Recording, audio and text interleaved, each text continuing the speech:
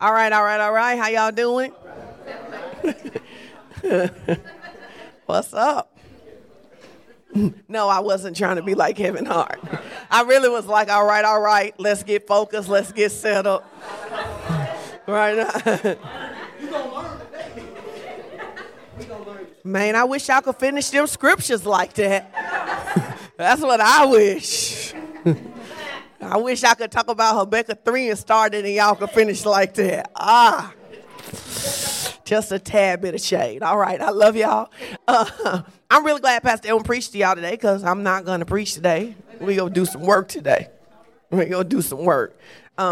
And so we've been talking about the love of God. I love that he's going to talk about the love of God more. I am going to do a little more work in the area of thinking this morning. And actually, we're going to do some work in the area of thinking this morning, okay? And so we've already prayed. We're ready. Here is what I'm going to tell you. I'm going to tell you that nothing changes in your life until you are open to change. Amen. Nothing happens in your life until you are open to change. So I'm going to throw some stuff out there that's going to be really, really hard for some of you to get. And you can check it scripturally and you can check it psychologically, but it is true. Okay?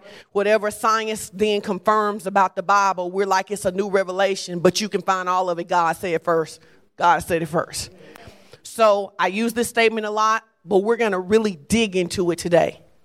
Your life today is the sum total of your most dominant thoughts. Where you live in this moment right now, it is not because of your mama, your daddy, your gender, your color. It is because it is what you have determined. This gonna make some of you uncomfortable, that you are worthy of. That you are worthy of. And I know some of you gonna need a bunch of convincing, which is great because that's what we do up in here. Let's start with Romans 12:2. And so you're gonna have to be open to this process because one of the hard things to understand or to embrace, because for example, people say things like, well, who would want to be broke? Who would want to? I don't want to be broke. You don't want to be broke, but you have broke thinking. So it doesn't matter how much money comes into your life, you're going to go back to broke because at some subconscious level, that is what you believe you deserve. All right, so we're going to walk through this. So I'm trying to just set the foundation. Here are a couple things that you need to understand because it will help you understand yourself. And we talked last week, we used the word metacognitive about thinking about your thinking. We have to become very, very good at thinking about our thinking. We need to spend less time thinking about what other people are thinking and more time thinking about what we are thinking. Why do they do that? We don't care. We want to know why we do what we do, because even if we can give them a full psychological assessment and identify exactly every disorder that causes them to do what they do, we cannot change them. We can only change ourselves. Make that confession. Say, I can only change myself. I can only change myself. So here's the thing I want you to understand about self-esteem. Your self-esteem was formed from your formative years between 1 and 3. However you feel about yourself at the core is based on the experiences that you had happen to you between 1 and 3. So if you fundamentally feel good about yourself, it's because of what you experienced at 1 and 3. If you fundamentally don't feel good about yourselves, it's by what you experienced between the ages of 1 and 3. Another big factoring in your self-esteem is what happens from 5 to 7. What's interesting about that is 5 to 7 is when most of us go to school and we start interacting with people. So what you could have is that you could have grown up in a very safe, productive, happy family, gone to school from 5 to 7, and then had a second layer on top of your self-esteem. Or it could have been reversed, that you had really crappy 1 through 3 at home, and then you go to school, and then teachers begin to nurture you, and people like you. And so what happens is that before any of us are 10, we have conflicting beliefs about who we are. Very intentionally, because the enemy, because he can't create, all he can do is pervert. So if he can get you to pervert your identity, if he can get you to think that there is not enough money, if he can get you to think that you always should be sick, if he should get you to think that you're not loved enough, that there's not enough for you, that you're always getting on people's nerves, that people are always talking about you when you come into the room, whatever he can get you to stamp an imprint on your self-esteem, because this is really important to understand. When you are hearing negative voices now, it is not the devil. Because the devil is not omniscient. So he does not know what you think until you open your mouth. The devil does not know what you think until you open your mouth. He is not equal with God. It is like not some superhero thing where it's like you are trying to match Superman's strength versus who's against Superman. Give me some. Batman. You're not strength for strength, right? It's not strength for strength. God is omniscient. He is all the omnis. He's omnipresent. The devil is none of that. So when you are hearing negative voices now, it is an echo, not a voice. Now, I just want you to Selah and think on that now. When you are hearing negative voices now, it is an echo, not a voice. Because if I can get you under the age of 5 to view yourself in a certain way, I don't need to talk to you when you're 25, because you'll talk to you. So the life you have today is what you believe you are worthy of. The most amazing thing about that is that anytime you can see, you can hear, and you can understand, you can change. That is the most beautiful thing about you being responsible for where you are, is that you can change it. Now, the challenge with that for religious people is that you spent your life singing songs like Jesus on the Main Line, telling what you want. I love it, because like I really struggle with some of the songs that we sing, because some of the songs we sing even now, some of the songs we even like now, they are anti who God says we are. Oh, let me mess with y'all, because I know a lot of y'all like this one. Take me to the King, I don't have much to bring. But Psalms 139 says you're fearfully and wonderfully made. So why you crying, talking about you ain't got nothing to bring? I know it gives you chills and tinglies, but you don't change your life off chills and tinglies. We sung a little bit of a line today. I actually like the song, but here's the issue with it. Lord, make me over. Tamara made a confession. Make me new. It's actually not how it works. He says, I give you the power, and then you have to use it. The problem with not fully understanding that is that you expect God to do what he is only called to assist. You're expecting God to pass you the ball and score. You want him to pass it and score. And what he is saying to you is that I've given you all things that pertain to life and godliness. So anytime you don't like your life, use your tools and change it. Oh, it did. It got so quiet, didn't it? It's great, though, because, you know, when I do workshops like this, I got lots of hang time. I know how this works, so it doesn't bother me. Because here's the thing. The challenge for many of us, and I've said it before, I'm going to say it again, you have to stop using church like a drug. Church is not your high to escape your life. So we want to come and we want to jump and we want to shout and we want to feel really, really good. And then we want to go home and not do any different work.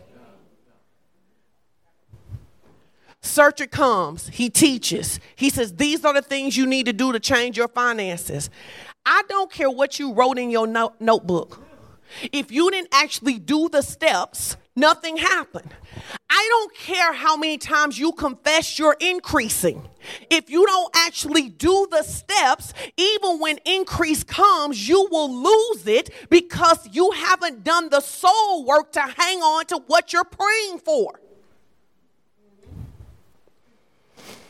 Romans 12, it says, don't copy the behavior and customs of this world, but let God transform you into a new person by changing the way you think. I told you that I like this translation because it says, let God transform you, meaning God is involved in your transformation process, but he tells you how transformation is going to come. He's going to give you information that you can use to change the way you think. Tell your neighbor, say, if you don't like your life, upgrade your thinking. Upgrade your thinking. Tell your other neighbor, say, if you don't like your life, feel free to upgrade your thinking. So he says, then you will learn to know God's will. He says, so the more you work on your thinking, the more you will know God's will. Now, I'm just going to say this, just up front. The challenge for a lot of you is you don't like to think. You don't like to think.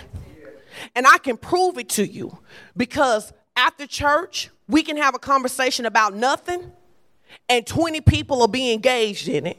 But somebody can walk up and say, what do you think about the political climate? What do you think about the stock market? What do you think about so-and-so? And about 17 of them people go fade to black and walk away. You're like, but I don't understand. And so you would understand by walking away? Right. And so one of the things that Pastor Edwin and I talk a lot about is how we believe that it is very important for you to understand how the world influences your thinking. And a lot of the way that the world influences your thinking is by making you so busy, and then to escape the busyness of your life, you come home and watch all the new shows. You will never upgrade your life if you keeping up with the plots of 7 shows. You know everything that's happening on Power. You know everything that is happening on Scandal. You know everything that's happening on Empire. You still recording Young and the Restless, so you watch that in the evening. You know every single thing that happens, but you have not watched one speech by the president in the 7.5 years he's been in office.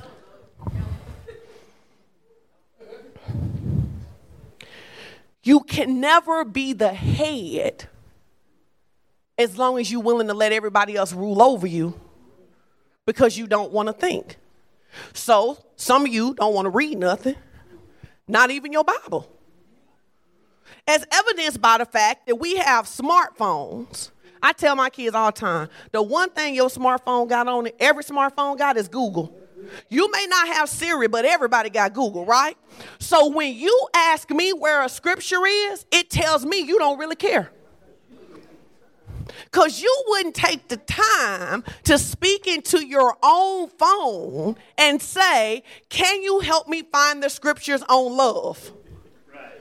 But you wanted someone, and here's the great thing, if you type it in, 3,700 people have given you the top 27 scriptures on love, but you still text somebody else and ask you for it. You cannot be the head if you're not a thinker. So, be transformed by the renewing of your mind. Let's go to 3 John. Then we're going to get into, I'm going to give you 8 steps, but we're going to do an exercise on step 5. I'm going to give you all the steps first, and then we're going to come back to step 5, okay? It says, dear friends, I hope all is well with you and that you are healthy in body as you are strong in spirit. Switch that to the King James for me right quick if you can.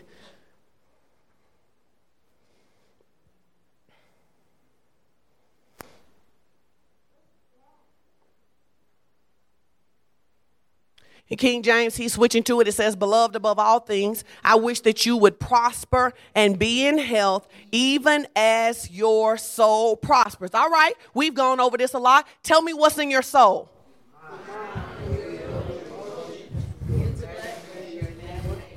So he says, if you don't upgrade your imagination, you can't upgrade your life. If you don't upgrade your mind, you can't upgrade your life. If you don't upgrade your emotions, because you have to understand that emotions are nothing more than feelings in action. Your emotions are just when your feelings have taken off in a direction. So you have to become a person who's thinking about your thinking. Why does this make me so mad? Why do I feel sad? Why do I think everybody's talking about me? Why do I believe there's nobody to marry? Why do I believe there are no jobs? Why do I believe what I believe? Because as a man thinketh in his heart, so is he. So today, you are the sum total of your most dominant thoughts. Here's the really great thing about it. Everybody has an area that they're winning in. High five your neighbor, say you're a winner. Everybody got an area that they're winning in. Everybody has an area that you're winning in. You got some area that you're winning in. And if you ever slow that process down, you will find the stuff you did to become a winner in that area. The same discipline that it takes to save money is the same discipline it takes to work out. It's the same discipline. It's the same discipline. It just has to be transformed. So that's why you have people who have really, really great marriages and no money. People who have really, really great jobs and hate their spouse. People who have really great marriages but can't stand their kids, most likely vice versa. People really like their kids, but you don't like the person you created them with anymore. But if you ever identify the area that you have won in, you can duplicate it. All right, because success leaves clues. That's why the Bible, God left us the Bible. Yes, this is funny to me. It may not be to you, but it's funny to me. Yesterday, we went to eat brunch. When we ate brunch, there was a guy dressed like John the Baptist standing on the corner yelling at the people. I mean, full, like I'm not even sure where he found that burlap outfit that he had on. And I said to Edwin, I said, here's the problem. He reached in scripture and found an example, but he didn't understand that road didn't belong to him. Nobody is supposed to cry what John the Baptist cried since Jesus has been here. That was the cry that John the Baptist made, which is why you have to be careful about reaching in, pulling out scriptures, not contextually understanding whether they belong to you or not. But if you're not a thinker and you just like scriptures and stories, then you go know a bunch of stories, but you're not going to know how to change your life. Well, and he was on a busy street with cars, no people actually walking past him. So I'm like, so not only that, but you misunderstand the basic principle of evangelism, that you would actually talk to people and not yell at them when they walk past. I guarantee you he sincerely believed that he was right. Your sincerity is not indication that you're on the right track. Just because you sincere don't mean you're right. You could be sincerely wrong. Have you ever been sincerely wrong? Sincerely wrong. Sincerely wrong. You is emotional. If you're married, you've been sincerely wrong. You have been sincerely wrong. You are all in your feelings. You are talking and you are going off and you are just as wrong as two left shoes. You are just as wrong as you can be. But the problem is that if you don't think about your thinking, once you get in emotions, you don't have yourself the ability to pull yourself back. There are people who got divorced because they couldn't pull themselves back. It just kept escalating. He said something about you. You said something about him. He said something about your mama. You said something about his mom. Then you start talking about him. Before you know it, and then you're like, well, forget it. We'll just get a divorce. And at that point, somebody's mind goes, we've gone too far. But you already committed because your emotions run you. All right, so let's look at our steps. Because I always want you to have stuff that you can actually do. It's not enough to know that you should transform your mind. I want to help you know how to transform your mind so you can judge yourself. The Bible says judge yourself and you don't have to be judged. It really means that if I understand my thinking, because here's the other thing I want to throw out to you. Just because you're nice doesn't mean you're not negative. That is so important for us. A lot of nice people don't realize they have a very negative mentality. They're nice, they're polite, they don't curse at you. But if you listen to them talk in pressure, everything is negative and it's sad. I can't never get another job. So the same guy who gave you the first job don't have no more jobs? It ain't no men out here. Well, there's lots of people that's married. I told you last week, women come up here all the time and they're like, I can't meet a man up here. Almost all the women I know met their husband up here. Most of them. Some of them brought their husband with them, but a lot of them met their husbands up here in a place that they're not supposed to be any men. As a man or woman thinks in her heart, that's what you have.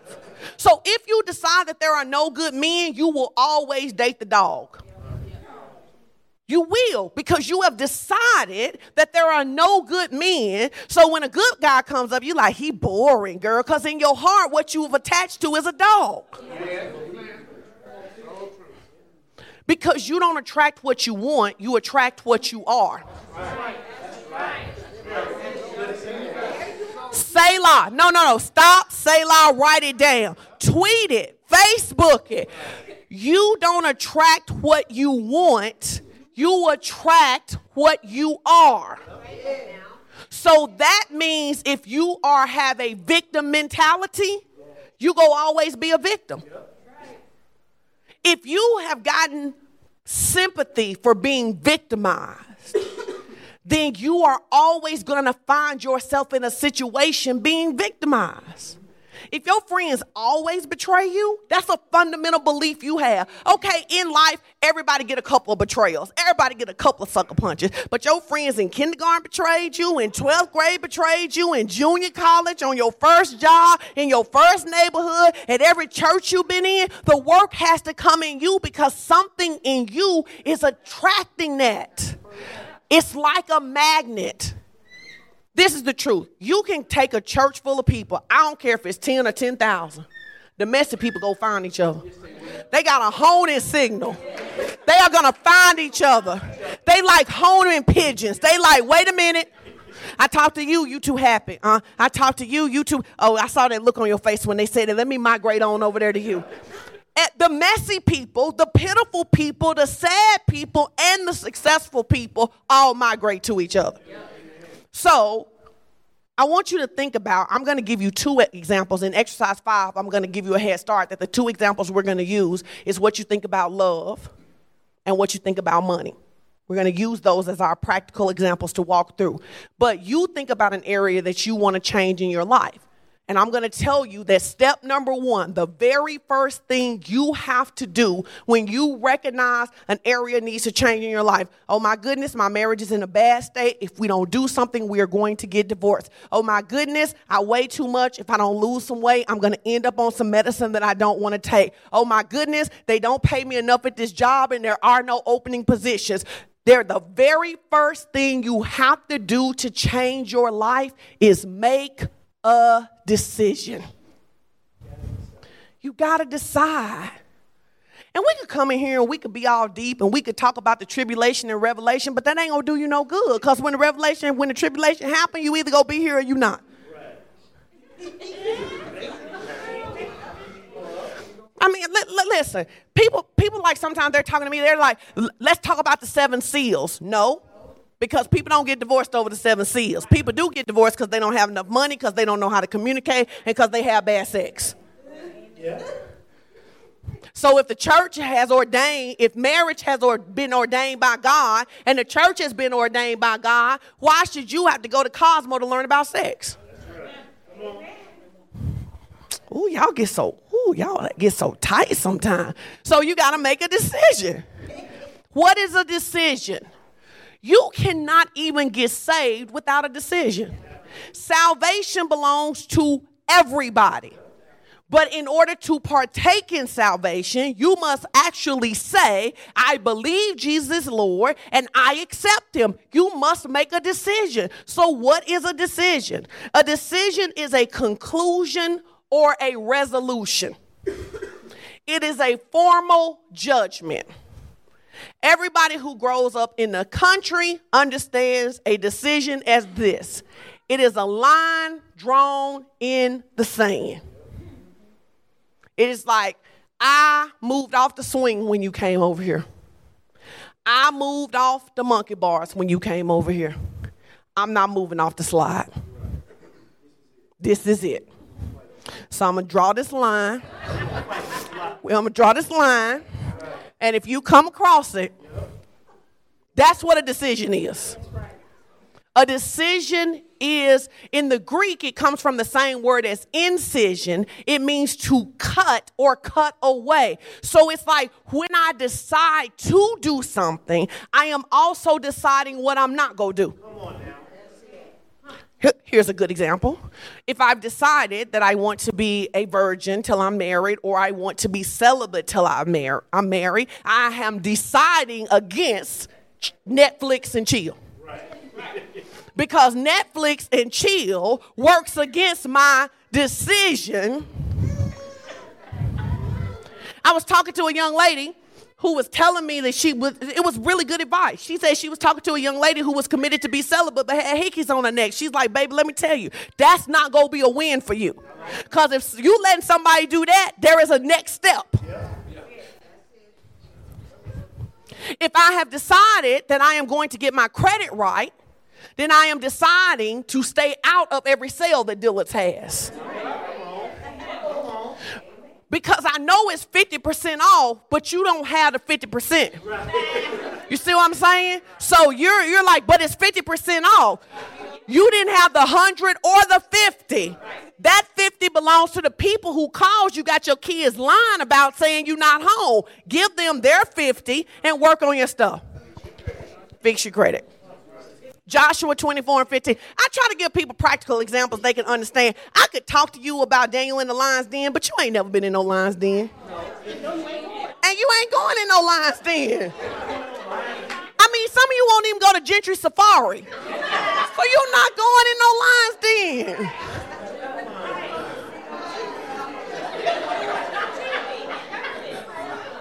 I mean, really, you nervous when the Planet Channel come on, when Animal Channel, when you nervous at Shark Week, you're not going in a lion's den. But what you will need in life is credit, communication, leadership skills, self-control, little discipline for you. Joshua 24:15. I love this. It says, and if it seem evil unto you to serve the Lord, make a choice. Choose ye this day. Let's insert some things we can understand. So if it seems evil to you to save your money, keep spending it all. If it seems evil to you to stop cussing your spouse out, get divorced. But what you can't do is keep cussing your spouse out and calling me every time the police come. I ain't coming over there.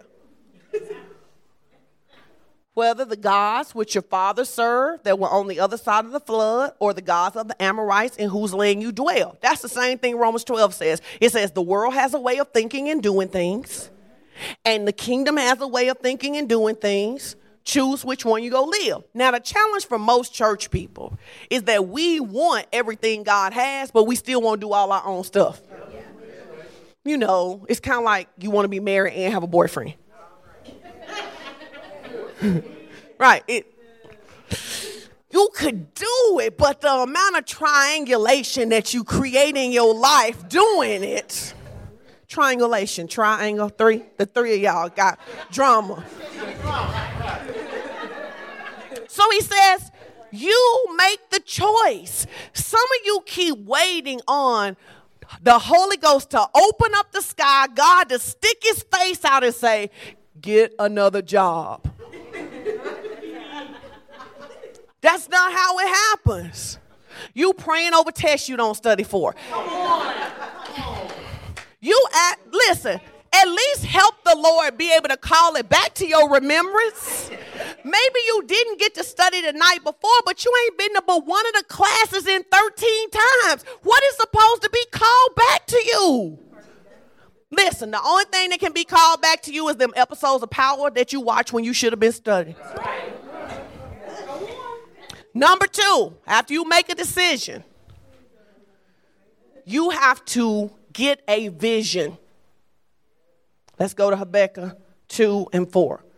Listen, sometimes you don't know where you're going. You just know where you can't stay.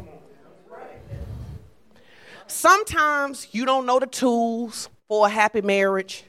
You just know you can't keep living like you living. Sometimes you don't know all the steps to change your finances. You just know you sick and tired of being sick and tired.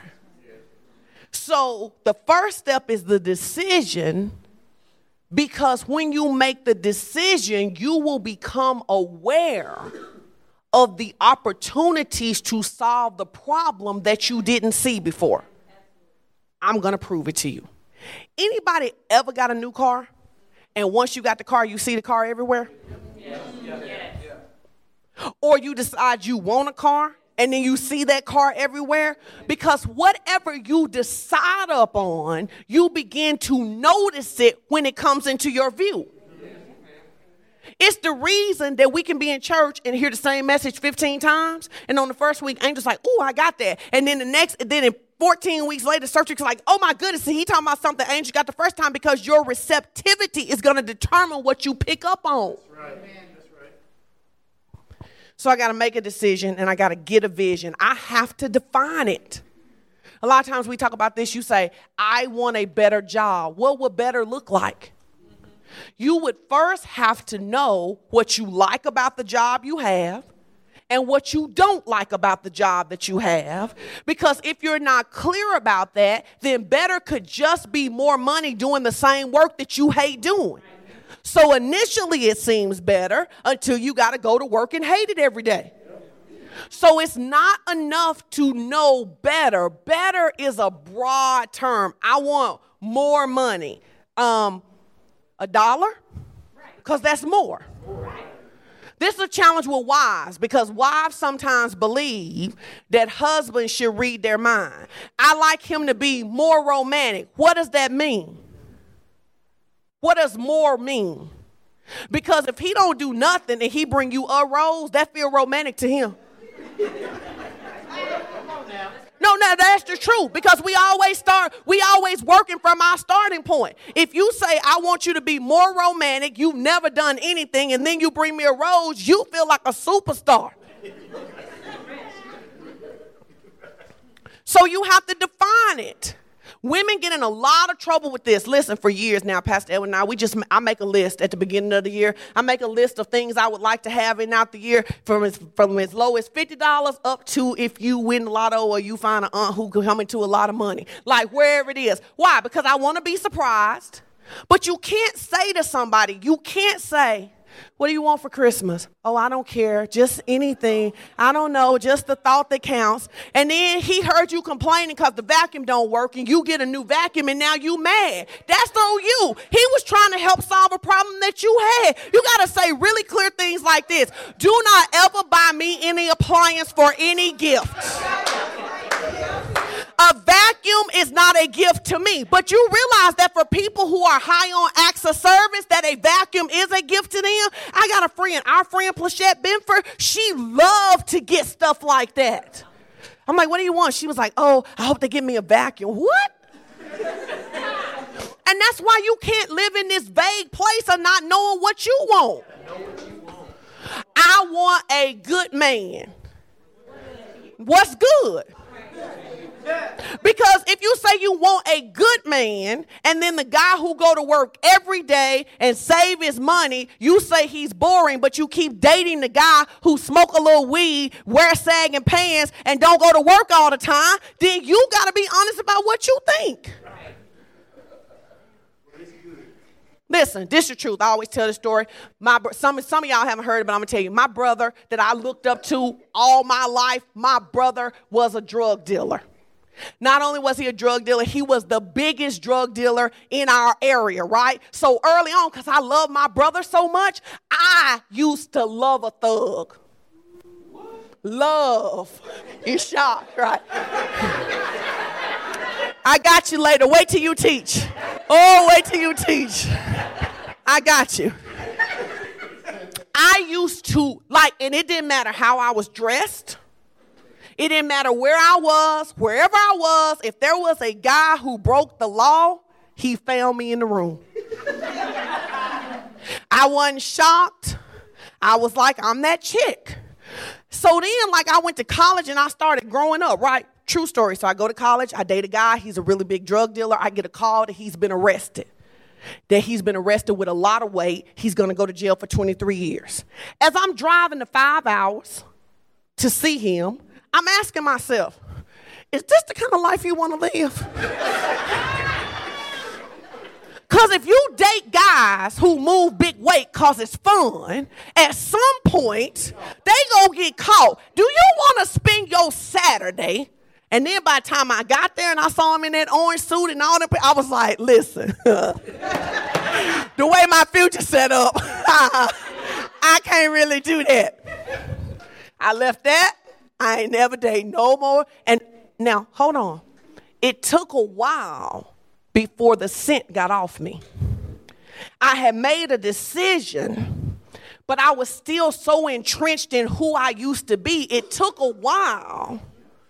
Then I started saying stuff like this. When where do you keep your money? Because if you don't say bank, I don't want to date you. I don't want to date nobody who don't keep their money in the bank. Because if you don't keep your money in the bank, I know what that means. I keep my money in the dryer. No, dog. I'm done with that. I had to get a vision. So my initial vision is that I want to live good, right? Then I had to get a vision of what living good looks like. And that living good to me did not look like getting a call that told me you was in jail. But for some people, that's life. After you get a vision, Habakkuk 2, wrong, that's the wrong scripture. I think it's 2 and what's write the vision, make it plain. 2 and 2. Go back to.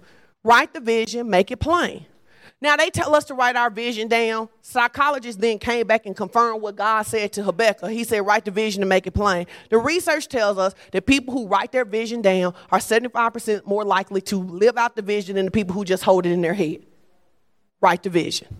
Put it in a place that you can see it. I love it. It says, write the vision and make it plain so he may run that readeth. What it really means is this: write your vision down and make it plain so you know which way to run. If I don't have a clear vision about how much money I want to have, if I don't give my money an assignment, it'll go anywhere. If I don't give my marriage an assignment, it'll end up anywhere. Like, for real, you could be like, I just want to be married a long time. You should talk to some of the people who've been married a long time. They don't like each other. Is that what you want? You just want to be married a long time? You just don't want to get a divorce? I'll never forget on our honeymoon, we were on a boat, and there was this couple who had been married. We were 22, so they looked really old to us, right, at the time. No, I think they were probably 60. And the whole time they were at breakfast, they never said a word. They just grunted at each other. Like, literally, he would grunt and she would hand him the salt. And he would grunt again and she would hand him and we looked at each other and we were like, okay, that is not the goal. Right. So it's not enough to be like, I want to be married a long time. I want to be married. What does that look like? All right, write the vision. Number 3, you have to get resourceful. I'm going to speed up just a little bit. You have to get resourceful. One of my favorite sayings is this, is that if you get resourceful, you will find the resources. Anybody who gets resourceful always finds the resources. Resources come when you get resourceful. It's interesting because you can take most moms who say that they can't afford to do something for themselves, let their kid need it. Right. And resourcefulness, champions are resourceful. They find a way to win. They find it. They dig it up on the inside of them, and they literally say, when you take 2 evenly matched teams, the team that's going to win is the team that's most mentally prepared. If they're evenly matched, and you can see this if you watch sports enough, you can watch people's mental toughness break down. You can watch. Pastor Evan said this morning, he said, because anybody can cheer when all the baskets going in. Anybody can cheer when we got the touchdowns. What do you find on the inside of you in adversity? So you have to get resourceful.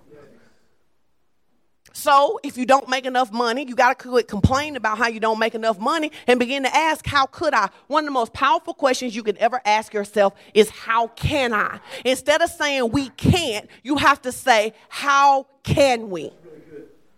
Our family we got 5 kids. We live by, how can we? How can we do everything that is on this schedule this week? Sometimes we have to get resourceful. Sometimes we have to get Tamara involved to help run a play, to make sure everybody gets where they need to go. Sometimes I have to call another mother and say, hey, if you'll pick up my kid today, then I'll get the kids next week. But you get resourceful. I can't just sit at home and go, oh, we got too much stuff to do. Let's just all stay here and watch TV. And the truth for some of you is that in adversity, you use TV or church to escape. So you got a lot of problems that you can't figure out what to do, so you just sit down and binge watch Law and Order. Well, unless you was trying to solve a murder, I don't really know how that's going to help you. Some of you use wine.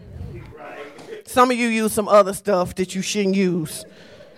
So let's look at this scripture. Start where you are, use what you have. We see Jesus being resourceful. I didn't write it down, but we see Jesus being resourceful when he needs to feed 5,000 people. He has 2 fish, 5 loaves of bread. Basically, he got 2 pieces of fish from Catfish Hole, 5 hush puppies. But he doesn't look at what he doesn't have. He looks at who he belongs to. And he begins to break, and it begins to multiply. See, there are supernatural things that happen when you get resourceful. When you start making phone calls, God can have the right person on the line at the right time to give you what you need. When you start applying for the job, God can have the right person see your application and just be like, it's something about them. I'm going to go ahead and interview them. But that's not going to happen for the most part if you don't apply. You just like, oh, I need a new job. Let me watch Law and Order. Like, it's interesting because whenever people come to Pastor Edwin and I, listen, if I know what you're working on by what you're reading. So when people come to me to talk about marriage stuff and you don't have no marriage books, you ain't working on your marriage. You're not working on, you may want a better marriage, but you're not actually working on your marriage, because if you're working on your marriage, even if you don't like books, I should be able to scroll through your Google history and see that you have done something besides go to Facebook. I should be able to see that you pulled up some articles like Marriage Today and How Not to Kill Your Husband. And there's work you're doing, so you have to get resourceful. Number 4, control your environment. You become what you behold. I looked up to my brother. I spent a lot of time with my brother. So you attract what you are, not what you desire. So even though I never actually sold drugs, but that was 2 times, what I began to attract, what I attract. I didn't tell y'all till the statute of limitations was over. You can call whoever you want to. The statute of limitations is up. But because I was attracted to that kind of fast life, that kind of always being on the brink of trouble, that's what I attracted in my life. But a lot of it is because I kept seeing it. When I came to college, I didn't see that. And so my vision began to shift. Oh, there are other ways to make money besides this. There are other ways to live besides this. Here's another really great example. Anybody grow up in the country, in the neighborhood? You grow up in the country, in the neighborhood. In neighborhoods, there are no covenants. So the people can put their boat in the front yard. They got their car from 1972 because it was their first car. The dogs sleep in it in the wintertime so they not cold. You live up here long enough, you can never live like that again. In fact, you live in a subdivision long enough and a car on the street for 2 days, you like, whose car is that? You calling the police. You like, listen, this is a strange car been parked over here on the street. Why? Because your environment. You live in a neighborhood. If you live in a neighborhood with no covenant, some people grass is mowed. Some people grass is high. But you live in that neighborhood. When you move in that subdivision, that pressure of seeing people mow their yard on Saturday started shifting you. You was like, oh, we supposed to mow our yard. Because I grew up, people mow their yard every 2 weeks. We got our first house. I was like, these people religiously mow their yards. So you become what you behold. You become what you behold. So if you want to upgrade your life, you have to upgrade what you're beholding. If you want a better marriage, you got to hang with people who like each other. You cannot hang. If I don't like my spouse and you don't like your spouse and we hang together, nobody's marriage going to get better. You got to find a couple that likes each other. And you got to learn from them and pay attention to them. One of my favorite stories is Sister King. Sister King, she was my mentor in marriage. She is the reason I did not catch a charge. Because I was going to go to jail. Because he was not going to be satisfied until I did something that got me on TV. I will never forget this most profound thing ever in my life. I was sitting at Sister King's house. She was sewing. I was talking to her about yet another fight that Edwin and I had because he was always wrong, you understand? And so what happened is, when you preach, you tell it your way, right? And so I was telling her very matter-of-factly, right? I was telling her how he had said something and I had said something, and I was telling her, and I've always been the kind of person, if you ask me, I'm going to tell you all of it. I don't tell it pretty for me. And I was like, I was talking to her, and like she was a missionary and stuff, and she was like, what'd you say? I was like, I cussed him out. What else would you say? And she said this thing that changed my life. She said, do you know that just because he does that, you don't have to cuss him out? I remember it was like a light bulb moment. I said to her, what would I do?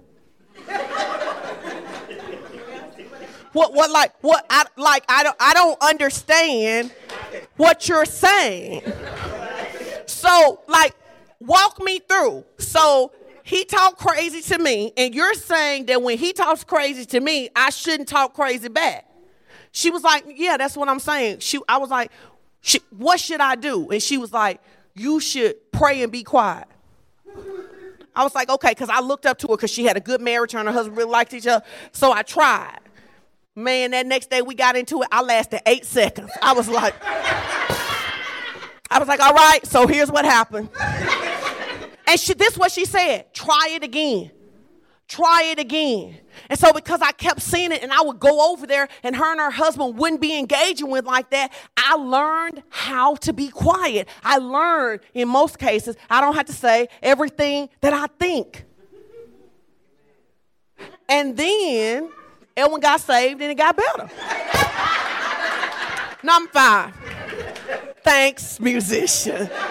Yes. Number 5.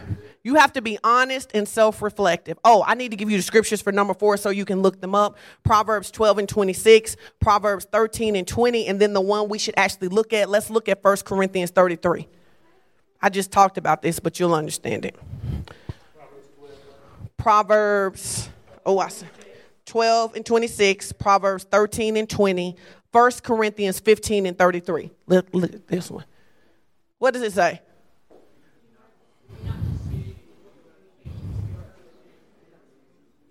Whoever you hang with, you go be like. That's why they say if you want to look at your life, all you got to look at the 5 people you spend the most time with. That's right. You want to know where you're going to be in 5 years? Who the 5 people you spend the most time with? You better ask yourself if you want to be stuck with them forever, or you better make sure they're going somewhere. Now, number 5, be honest and be self-reflective. Psalms 51:6. This is so important. I'm going to go do these, and then we'll do these, and I'm going to come back to 5, and we're going to end on our exercise today. And if we don't get through all of the exercise 1, we'll pick it up next week, okay? Are y'all learning something today? Yes. The thing I want you to learn is how to manage yourself, how to identify yourself, how to change your own thinking. One of the things is that when Taylor played basketball in high school, one of the things that we would not let her ever do is talk about what the refs did wrong. Because we believe that not that we don't believe the refs did something wrong sometime. We believe it created a victim mentality. Then everything in your life is always about what the refs didn't do. So our question would be, what could you have done so that even if the refs had called it wrong, y'all still could have won? Because if you up by 40, the refs can't cheat you out of that unless they start running, putting the baskets in themselves. So what could you have done? And so you have to understand that you have to be able to be honest with yourself about where you're located, what you're thinking about, what happens. A lot of people who are nice outside say a lot of stuff to yourself that you would not say to other people or let someone say to yourself. Like if you calling yourself names, I'm so stupid, I'm so dumb, I can't believe I'm that ignorant. You should not talk. That is not how you should be talking to yourself. It means you have a bad self-image, and you have to be honest with God and say, this is how I feel about myself, and we need to fix it. Let's go to Psalms 51 and 6. Psalms 51 and 6. It says, behold, thou desires truth in the inward parts, and in the hidden part thou shalt make me to know wisdom. It really looks like this. Jesus said, he said, if you would acknowledge you were sick, I could heal you. But because you won't acknowledge that you're sick, because you won't acknowledge that you have an anger problem, because you won't acknowledge that you have low self-esteem, because you won't acknowledge that you have a poverty mentality, because you don't acknowledge that you don't believe you're worthy of love, because you won't admit it, God can't heal you. In Deuteronomy 8 and 3, don't go there, it says he led them in the wilderness so they would know what was in their own heart. Life only gives you a chance to see your reflection. Life, the situations you keep facing, the things that you face over and over again, they are letting you see your reflection. Like if you're a helper, people who are helpers who are naturally gifted as helpers have to work really hard not to become enablers. And if they're not careful, the validation that you getting out of helping people will end up that everybody in your life is somebody who always need help. And then you'll find yourself saying, well, who's there to help me? Because you have created an environment where your value is established by people who always need help. And that is tiring. Like everybody who call you got a problem. So you got right. Nobody can just say hello. Everybody like, I'm in jail. I'm out of money. I'm about to get evicted. I don't know what I'm gonna do. Like, if that's what's happening to you, it is because there is something in you that has positioned yourself to need to solve people's problems. Number 6, forgive yourself and others. A step to change is forgiving yourself. Blame is the most disempowering emotion, thought process it is. Blaming people takes away your power. Blaming you keeps you from using your power. The Bible says forgetting those things which are in the past. I was doing some work with clients this week, and I was asking them, what do you think about the past? I don't think a lot about the past. It's the reason that I can tell my stories without shame. I really don't care what you think about who I used to be. I did the best I could with what I knew how. So it would be crazy for me to be beating myself up for a decision that I made when I was 25, when that was all the knowledge that I had. I did the best I could with what I had. So I don't beat myself up over the past. Forgetting those things which are behind. That's why people can't get over stuff in their marriage. We have a rule in our marriage. We literally what you don't get to keep doing, bringing up stuff from the past. Now, let's talk about it. Let's work through. But what I'm not having a conversation with you about is something that happened in 1997. I'm not. You should get healed. Go see a counselor. I'm not walking through this yet again. Yet again. I'm not doing it. I remember that time. No. What we're going to argue about in this moment is this moment. If it's important, bring it up then. That's another one of our rules. You don't get to say, because married people love to do this. Somebody does something and you don't call them on it, right? Because you say you're trying to be nice, but the moment they do it, then you but last week you did. We out of bounds. No. If it bothered you last week, you should have said something. Because all I'm at liberty to discuss is this moment right here. Next time you better grab it. It makes people, you better grab it. If you got something to say, you better say it. You got to forget the past. You got to move on. Tell your neighbor, say you got to move on. The best athletes, the people who lose money and rebuild it, they're the people who let the past go.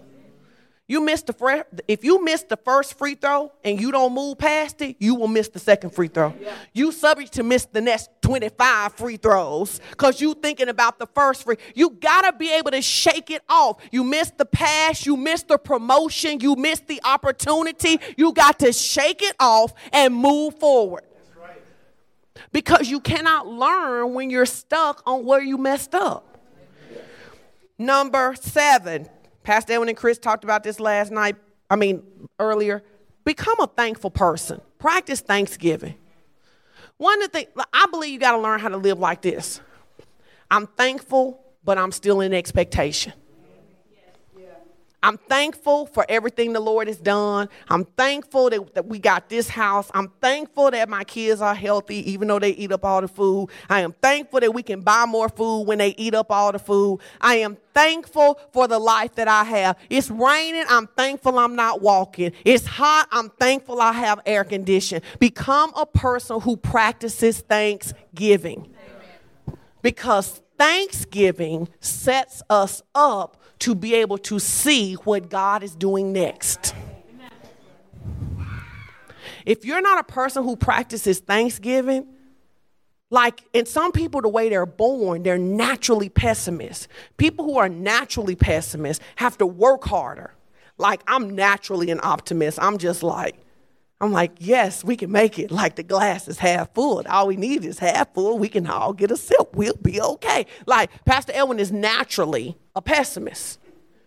He not now, but he'd have been like, we go die because either there ain't enough water for us.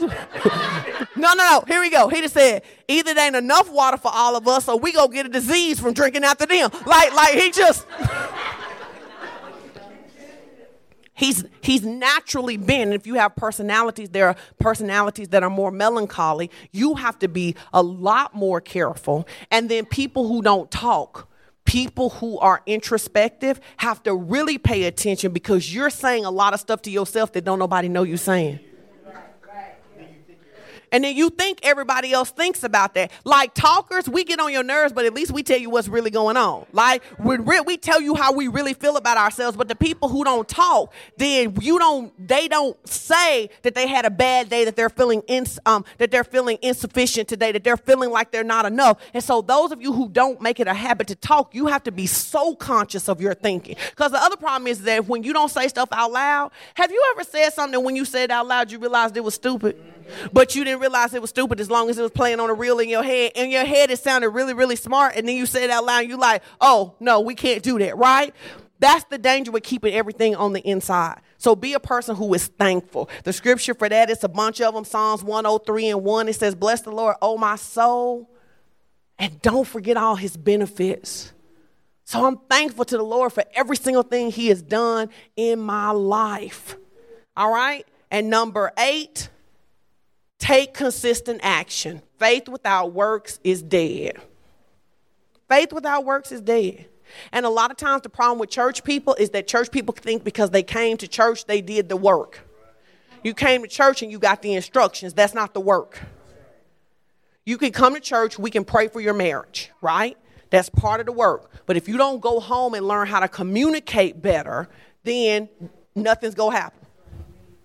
We can pray for you to get another job. But if you keep losing your jobs because you don't come to work on time, then until you manage timeliness, you go keep getting fired. We go keep praying. God love you. He'll give you another job, but you go keep repeating the cycle. So those are the steps. Now we're going to come back to 5 and we're going to do just an exercise because I want to teach you how to be able to identify being self-reflective and what's going on. All right, cool? Give me about 15 more minutes. Y'all good? Yes. Good. You learned something? Yes. So in this area of self-reflection, here's something that's really important. You have to recognize that you have created the condition in your life by your thinking. Jeremiah says it like this. It says, if you trust in the Lord, you won't see evil when it comes. But if you trust in flesh, you won't see good when it comes. So your perspective is always going to determine what you see. Right? So that's really important. So if you created the condition, you can change the condition. So we're going to walk through this first exercise because we're doing a lot of work in this church this year around money and people getting financially free, making sure that they have their life in order. Because as we have said many times before, GoFundMe should not be your burial plan. You should not have to take up money if somebody dies. You should not live paycheck to paycheck. and you should know the difference between a real emergency and life. Here's an example. If you have a car, needing tires is not an emergency. It's just a part of life. Getting tires should not jack up your finances for 6 months. And so that's the reality people live with. But what we know is that how people deal with money is how they saw money go in and out of their life unless they learn something else. The people who grew up poor and aren't poor, they learned something else. They learned how to build on, they learned how to dismantle mindsets. So here's your statement. You're just going to finish it. Just write it on a piece of paper or in your phone or whatever. So I'm going to give you a statement and you are going to finish it. You don't have to say it out loud. We are going to do a little group work. No, individual partner work. So here's the statement. My biggest fear about money is no dissertation, just what comes up.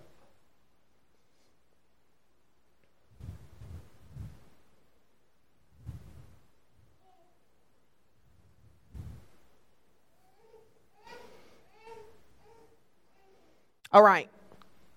Did you get something? Yes? No? Yes. Whatever you wrote down is the thermostat that controls your money. Your bank account, it reflects what your thermostat says. That's sometimes hard for people, right? So whatever I think about my biggest fear about money, I was talking to one of my friends, really successful. I said, what's your biggest fear about money? She immediately says, the more I have, the more people I have to take care of. So as a result, she caps herself off at a certain point because she's like, I'm already taking care of this many people. If I make more money, I got to take care of more people. I said, well, what happens if you reframed your responsibility to people?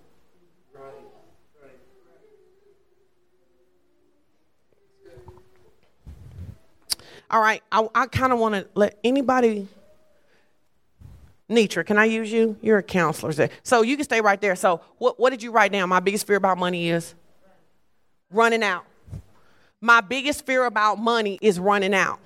When that is the tape that plays, you run out. Because you attract what you are, not what you want. If your biggest fear is about running out, you are always going to run into circumstances that cause you to run out.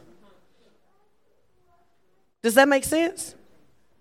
Because we become what we behold. Now, people who have a mindset about running out grew up in an environment where it wasn't enough.